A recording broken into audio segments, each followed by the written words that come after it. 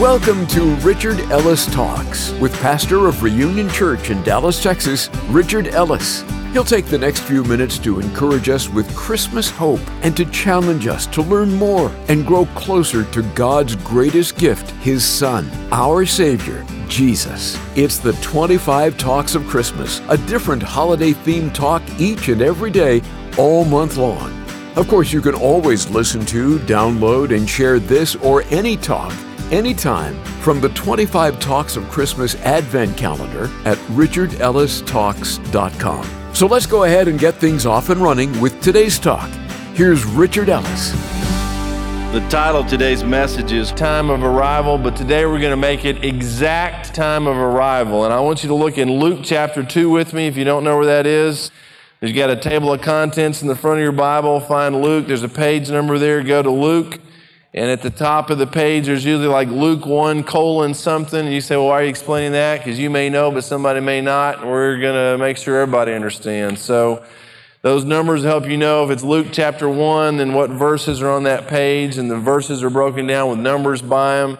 And that's if somebody gives you a reference, that's how you find it. But Luke chapter 1, Matthew, Mark, Luke, the Gospels, most of them give the perspective of his birth, Jesus' birth, in some light, in some perspective at least. The stories are from a little bit different view in each case. But I want to look today at Luke, and then we're going to flip two directions to the right to Galatians. If you want to go ahead and get a hand in Galatians somewhere, and then to the left, we may be over in Isaiah, depending on the time and how much time we camp out here. Why 2,000 years ago? And if you go back and look in the Old Testament, God had promised all these things to these Jewish people, the Israelites, His people. They had gone through exile and had sinned and been in all kind of problems for hundreds and hundreds and hundreds of years, and yet Jesus never showed up. And for some reason, at a certain period of time, at a certain place, and we'll talk about that in a minute, He shows up out of nowhere. The God of the universe comes to the earth, is born of a virgin, lives this perfect life, dies on the cross, is buried and raised from the dead. But it's at a specific time, and as we'll see in a minute, at a specific place. It is not by chance. And some of what I want you to look at today with me is this. There are circumstances in your life that are not estimated. You think, well, I got something that's got to happen. And if it doesn't happen right now, I'm not going to make it. And if God doesn't do this right now, I can't hold on anymore. And if this problem doesn't get solved right now, I'm going to kill myself. And there are people that literally take it to that extreme. Or if God doesn't do what I want Him to do right now, I'm going to go back to drinking and alcohol and whatever it is to try to get to numb the brain pain, if that's what you're after. But God shows up exactly at the right time. And everything that happened before time was even created, before anything was created, God knew exactly what He was going to do, when He was going to do it, and all of the circumstances, everything that had to converge for this thing to happen. And there's a lot of stuff that has to happen. And there's a multiple number of things we're going to look at. But one of the things I want you to be aware of right now in your own life is there are things that are happening to you. There are places that you're ending up. There are events and things that are causing you to be somewhere that you wouldn't be any other way, and there's a reason for that. Some of you are here today, you're like, what the heck am I doing in some school, at some church, I don't want to be at church, I don't even want to come today, and what am I doing here? Just chill, be still. And some of you are listening to a tape out there, driving in a car, and you're going, why have I got this tape? Some friend gave it to a friend, gave it to a friend, I'm listening to a message, I don't want to hear this. Don't turn it off. Keep your eyes on the road, but don't turn it off. There's a reason for everything. And I want you to look with me in chapter 2 of Luke, and let's start with the first few verses there. And again, as I always say, go back, read the chapter before or after, because if you start reading, you're not going to be able to stop. There's some great stuff in the Bible, and I highly recommend you that you jump in here and see what God's up to in the world, because it'll help make sense of your life, not just history. But in Luke chapter 2, it says, and it came to pass in those days that a decree went out from Caesar Augustus. God has got Caesar himself involved in the birth of his son, of Jesus himself. And you think, well, these government officials and these rulers, these people, these presidents, these Kings, they're just doing whatever they want to do. Let me tell you something. Don't think for a second that God's not in the middle of everything that's going on in our country, any country around the world, in all of history. Now you say, but it's the king that made that decision. It's the president who did that. It's the judge in a court who said that and did that. You track it, and I promise you, you will see the hand of God, a thread moving through the whole thing, and God has not lost control. He knows what's up, and He's got a plan and a purpose in everything that happens. And if He can do that in a macrocosmic level, then He can do it in your life in a macrocosm, just in your home, your life, your personal goings on. So we got Caesar involved. A decree goes out from Caesar Augustus that all the world should be registered. Caesar wakes up one day and says, let's register everybody.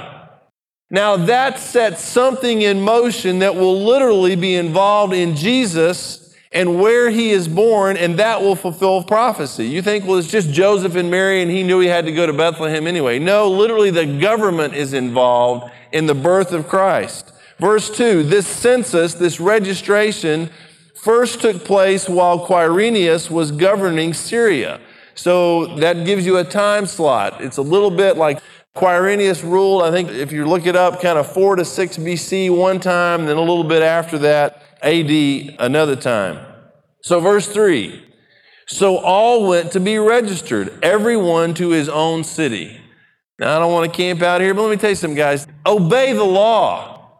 You say, well, what does that have to do with anything? If Joseph had not obeyed the law and done what was required by the government, he would not have ended up in the city where he was supposed to be, where Jesus was supposed to be born. Timing is everything. God uses governments. He uses structure. He uses laws, all these things to move and do what He wants to do. And it's about all these little things adding up that accumulate and culminate in literally God's will being done in this case. Verse 4, so everybody went to be registered, then who specifically? 4, Joseph also went up from Galilee out of the city of Nazareth into Judea to the city of David, which is called Bethlehem, because he was of the house and lineage of David. He went back to his hometown. Everybody had to go back to their hometown where their roots, where their family had come from, to be registered there. Now, if you look at prophecy, part of what was prophesied is that Jesus would come out of the house, would come out of the lineage of David.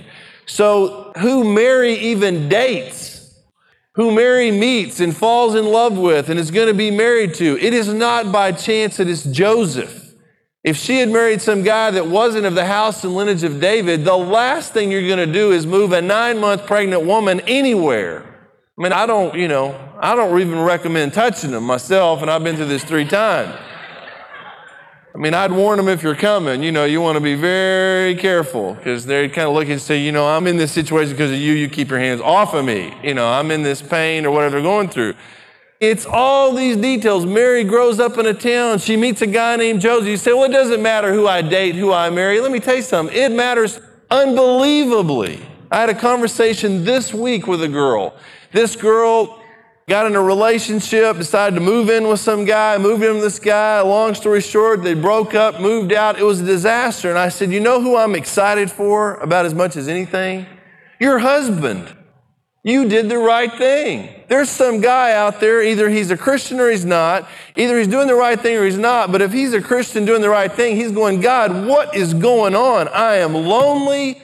You promised me or got me something in my heart that I'd share my life with someone. Where is this chick? And I said to this girl I met with, you're doing the right thing is answering his prayers and realizing it's not right. And I've got this on the brain, so I'm going to hit you hard with it. Well, all right, I'll say it. I'm not marrying anybody else that's living with somebody. Now, if you're living with somebody and you want to get married and you'll move out, I'll marry you in a week. But don't come asking me to marry you if you're living with somebody. And I have 2 or specific things in mind. You say, well, you're being judgmental. No, I'm trying to protect you. That is not God's plan. It is not God's design. If you're not Christians, I don't care what you do, make the best of it. But if you claim to be a Christian and you're shacking up with somebody, God will not bless that. And I'm not going to stand up at a wedding and say some Christian words and make it look okay. Okay, I'm glad that's over. All right, let's move forward. Hadn't planned to say that, but that's done. So, there you have it. All right, then I'll tie that in here in a minute. Joseph also went up from Galilee out of the city of Nazareth unto Judea. So he goes to Bethlehem and he says, Mary, we got to go. And guys, I think what is so awesome, what is so cool about this is that God knows all the time. God's not up there on his throne going, oh my gosh, Mary's dating Joseph. And if that happens, we got to get him to Bethlehem. How are we going to get him to Bethlehem? Oh, I got to do something faster and make this work out, or it's not going to work out. I got prophecy to fulfill. We got to make them get to Bethlehem. God's sitting on his throne going, it's all going to happen. I know Joseph. I know what Caesar called for, what Quirinius is doing. I know all these things converge. And out of nowhere, Joseph says, Mary, I know you're pregnant. I know this isn't the best of times. I know we got a lot going on anyway. Because you got God. I mean, I'm nervous about you being pregnant, but I got to protect you and God in you. You know, I'm walking around going, you talk about not messing with a pregnant woman, say, you know, I got God in here, you don't want to bother me. So he's being careful anyway, but he says, Mary, we got to go to Bethlehem. What a coincidence that they've got to go to Bethlehem. And what a coincidence that this registration census is taking place and that they're going to happen to be there when Messiah is born. And if you go back and read Isaiah chapter 9, verse 6, it specifically says there that is in Bethlehem, this Messiah, this King will be born. I'm telling you guys, if you'll just be still and be calm and be quiet and trust him, he knows what he's doing. I got in another situation this week. I had to bury a guy who'd been coming to our church, 50 years old, been in a band. I mean, one of the guys shared, I kind of opened it up like I do at church, and we shared. I said, anybody got anything you want to say? He said, yeah, I remember one day we were sitting around one night and he had so much beer to drink, he fell off his stool and started singing some song, you know, and I thought, you know, great, that's who he was. But let me tell you who he is now and where he is now. It was an interesting funeral because there were all these band guys there, and Purple Haze was one of the songs that was played at the funeral. I told him it was my first Purple Haze funeral. Purple Haze, you know. We had some Santana, some Jimi Hendrix. We had a little bit of everything that day. But you know what? God had a reason. And I know where Roy is. And they knew there was a difference in Roy.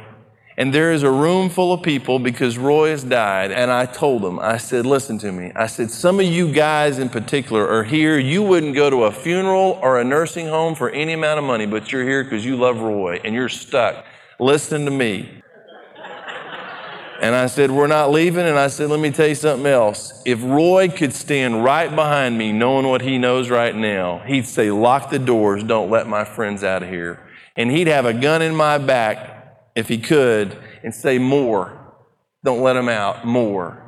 Because where I am is so awesome and where they're going is so terrible. Don't let them out of here until they understand if they say no to Jesus, there are consequences to this.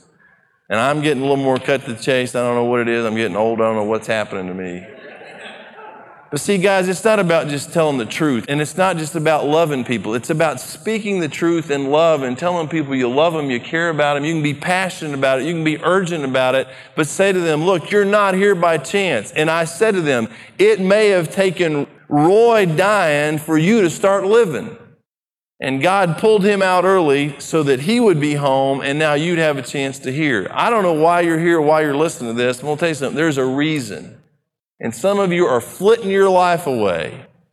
You're just drifting along. You don't know where you're going, what you're doing. You think, well, one day I'll do it. You know what? You don't have one day. Your number could get pulled today. You say, well, now you're trying to scare us. No, it's just reality.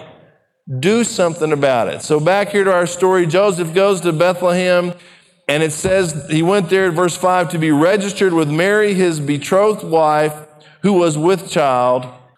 And I'm going to say something about this word betrothed. I don't think I want to do that, but anyhow, it's a scary sounding word. Basically what that means in the original language is this, that he was engaged to her. There was a contractual marriage without sex. They were as good as married, but they had not consummated the relationship. And I think one of the great things about Joseph, and it says this in another passage, that he did not know his wife until after that baby was born. You say, well, I'm going to die if I don't have sex. Well, Joseph didn't.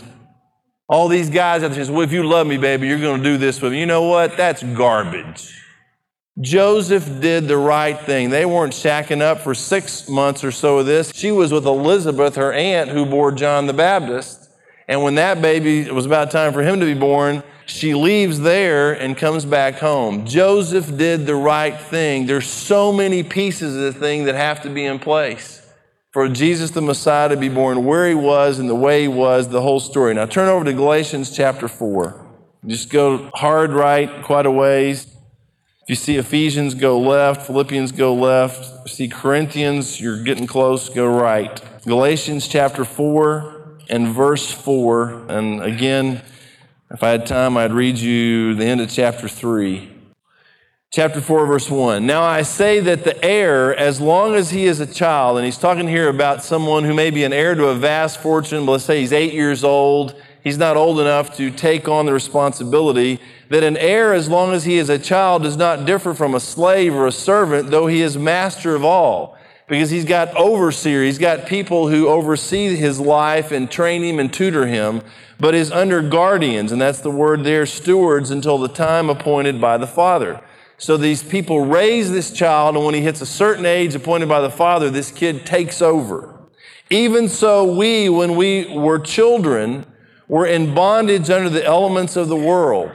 But look at verse 4. But when the fullness of the time had come, God sent forth his son, born of a woman, born under the law. The fullness of the time. There was a moment in time when God says, now. It is this virgin, it is this time, and if you go back just historically and study this deal, guys, it is amazing. If he had done it a few years before, a few years later, the fact that the Roman Empire was so great that one language, Greek, was spoken in so many places. There are so many factors that go into it being the perfect time and that he was born in the perfect place and that this is not coincidence. It is not just random. And that God has a plan and a purpose. And you say, well, that's Mary, that's Joseph, that's Jesus. They're big guns. They made the Bible. You know, who am I? You say, who am I? Let me tell you something. The same Jesus that died for me died for Mary and Joseph. And he died for you. And he's no less interested in your life than he is mine. God doesn't look down and go, oh, well, I love these people in America, but these people over here in Asia, you know, I'm not interested in them.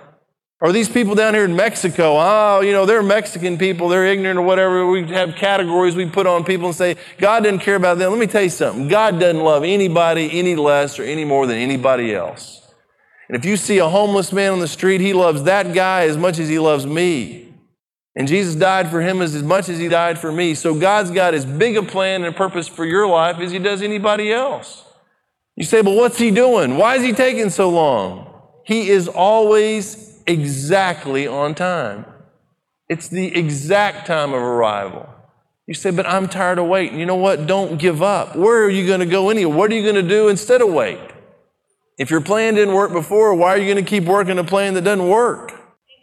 Be patient and keep your eyes and ears open. There are times I end up in places I think, God, what in the world are you doing? I don't want to be here. I don't want to go there. It's going to be inconvenient. It's not going to be fun. It's going to be a pain. I don't want to do this, God. He says, you know what? Why don't you just sit still and be quiet and trust me and let me do what I want to do? I need you there for somebody else. You say, but it's a great sacrifice. Fine, it's a great sacrifice. Thank him, praise him, and keep your eyes and ears open. Some of you right now are going to end up places today, this week, that you would never dreamed you'd end up. And you say, God, what am I doing here? It's either something he's trying to do in you or through you. Say, Lord, show me what it is. And I promise you, he'll bless you beyond anything you can imagine. Some of it may just be showing up at church. You say, God, what am I doing here? And now that you're here, you go, oh, I see what's going on. Maybe you do love me. Maybe you do care about me. Maybe there is something to this. Don't give up on him. And all these little things that you think are just little things are huge things in the scheme of things. And God is working all these things together for your good, especially it says to those that know God and love God and are called according to his purpose. And if that's you, hold on. And I know it's tough. You're going to suffer for doing the right thing. You're going to suffer for doing the wrong thing. Suffer for doing the right thing. There's pain any way you go.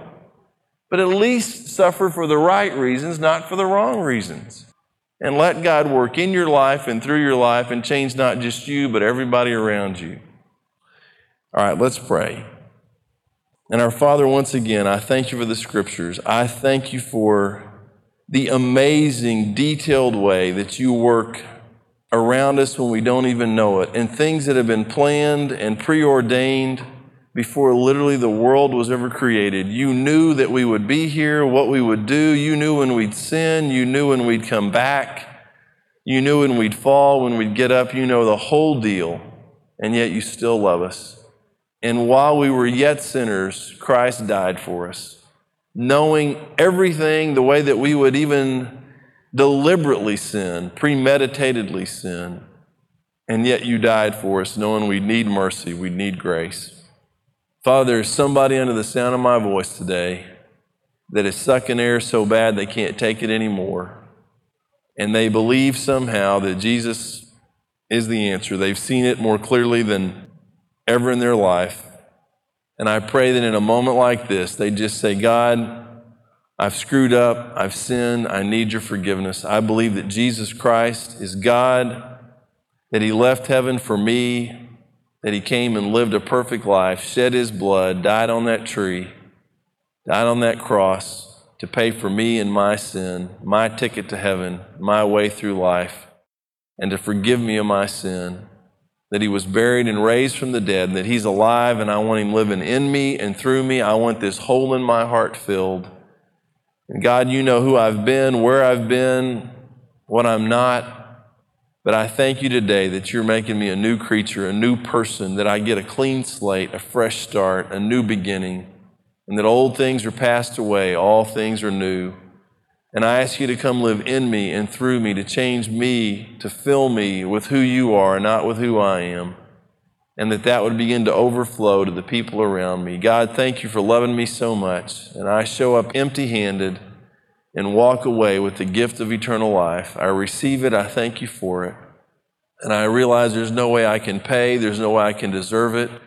But I do believe you love me, Father, that you proved it by giving your own Son. I thank you, God, for being a God of details, and that all of our life circumstances, the moving, the changes, the challenges, all that we face and go through, Father, you take it and weave it into a fabric that becomes our lives. And Lord, no matter where we are in that process today, I pray that you would give us the wisdom and the courage to thank you and to praise you in the midst of it, and everything to give thanks. For you say that is the will of God in Christ Jesus concerning each of us. So Lord, no matter what we face, we thank you, we praise you, we tell you that we trust you. We have nowhere else to go, and going back to our old ways doesn't work anyway. So we're going to stick, we're going to stay, and we're going to follow you each step of the way, Lord. God, you are so incredible. If we knew really what you have planned for us and what was possible through Jesus and the power of the Holy Spirit, it would probably terrify us beyond anything we could comprehend. It'd be so overwhelming. And I thank you that eye has not seen, nor ear heard, nor has it even entered into the heart of man the things that you have prepared for those that love you. And we declare that today, God. We love you, and we thank you so much for loving us. Work in us, work through us, change everyone around us, Lord. And let them taste and see that the Lord is good as they never have before. And we pray it all in Jesus' name, and makes it possible. Amen.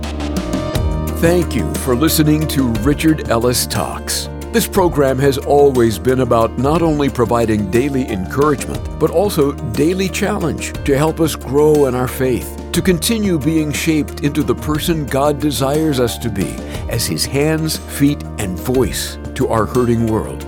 You know, not only is that the mission of the Richard Ellis Talks program, it's also the great commission of Pastor Richard himself to clearly share the simple message of the gospel in a way that leads people to Jesus, to reach everyone together.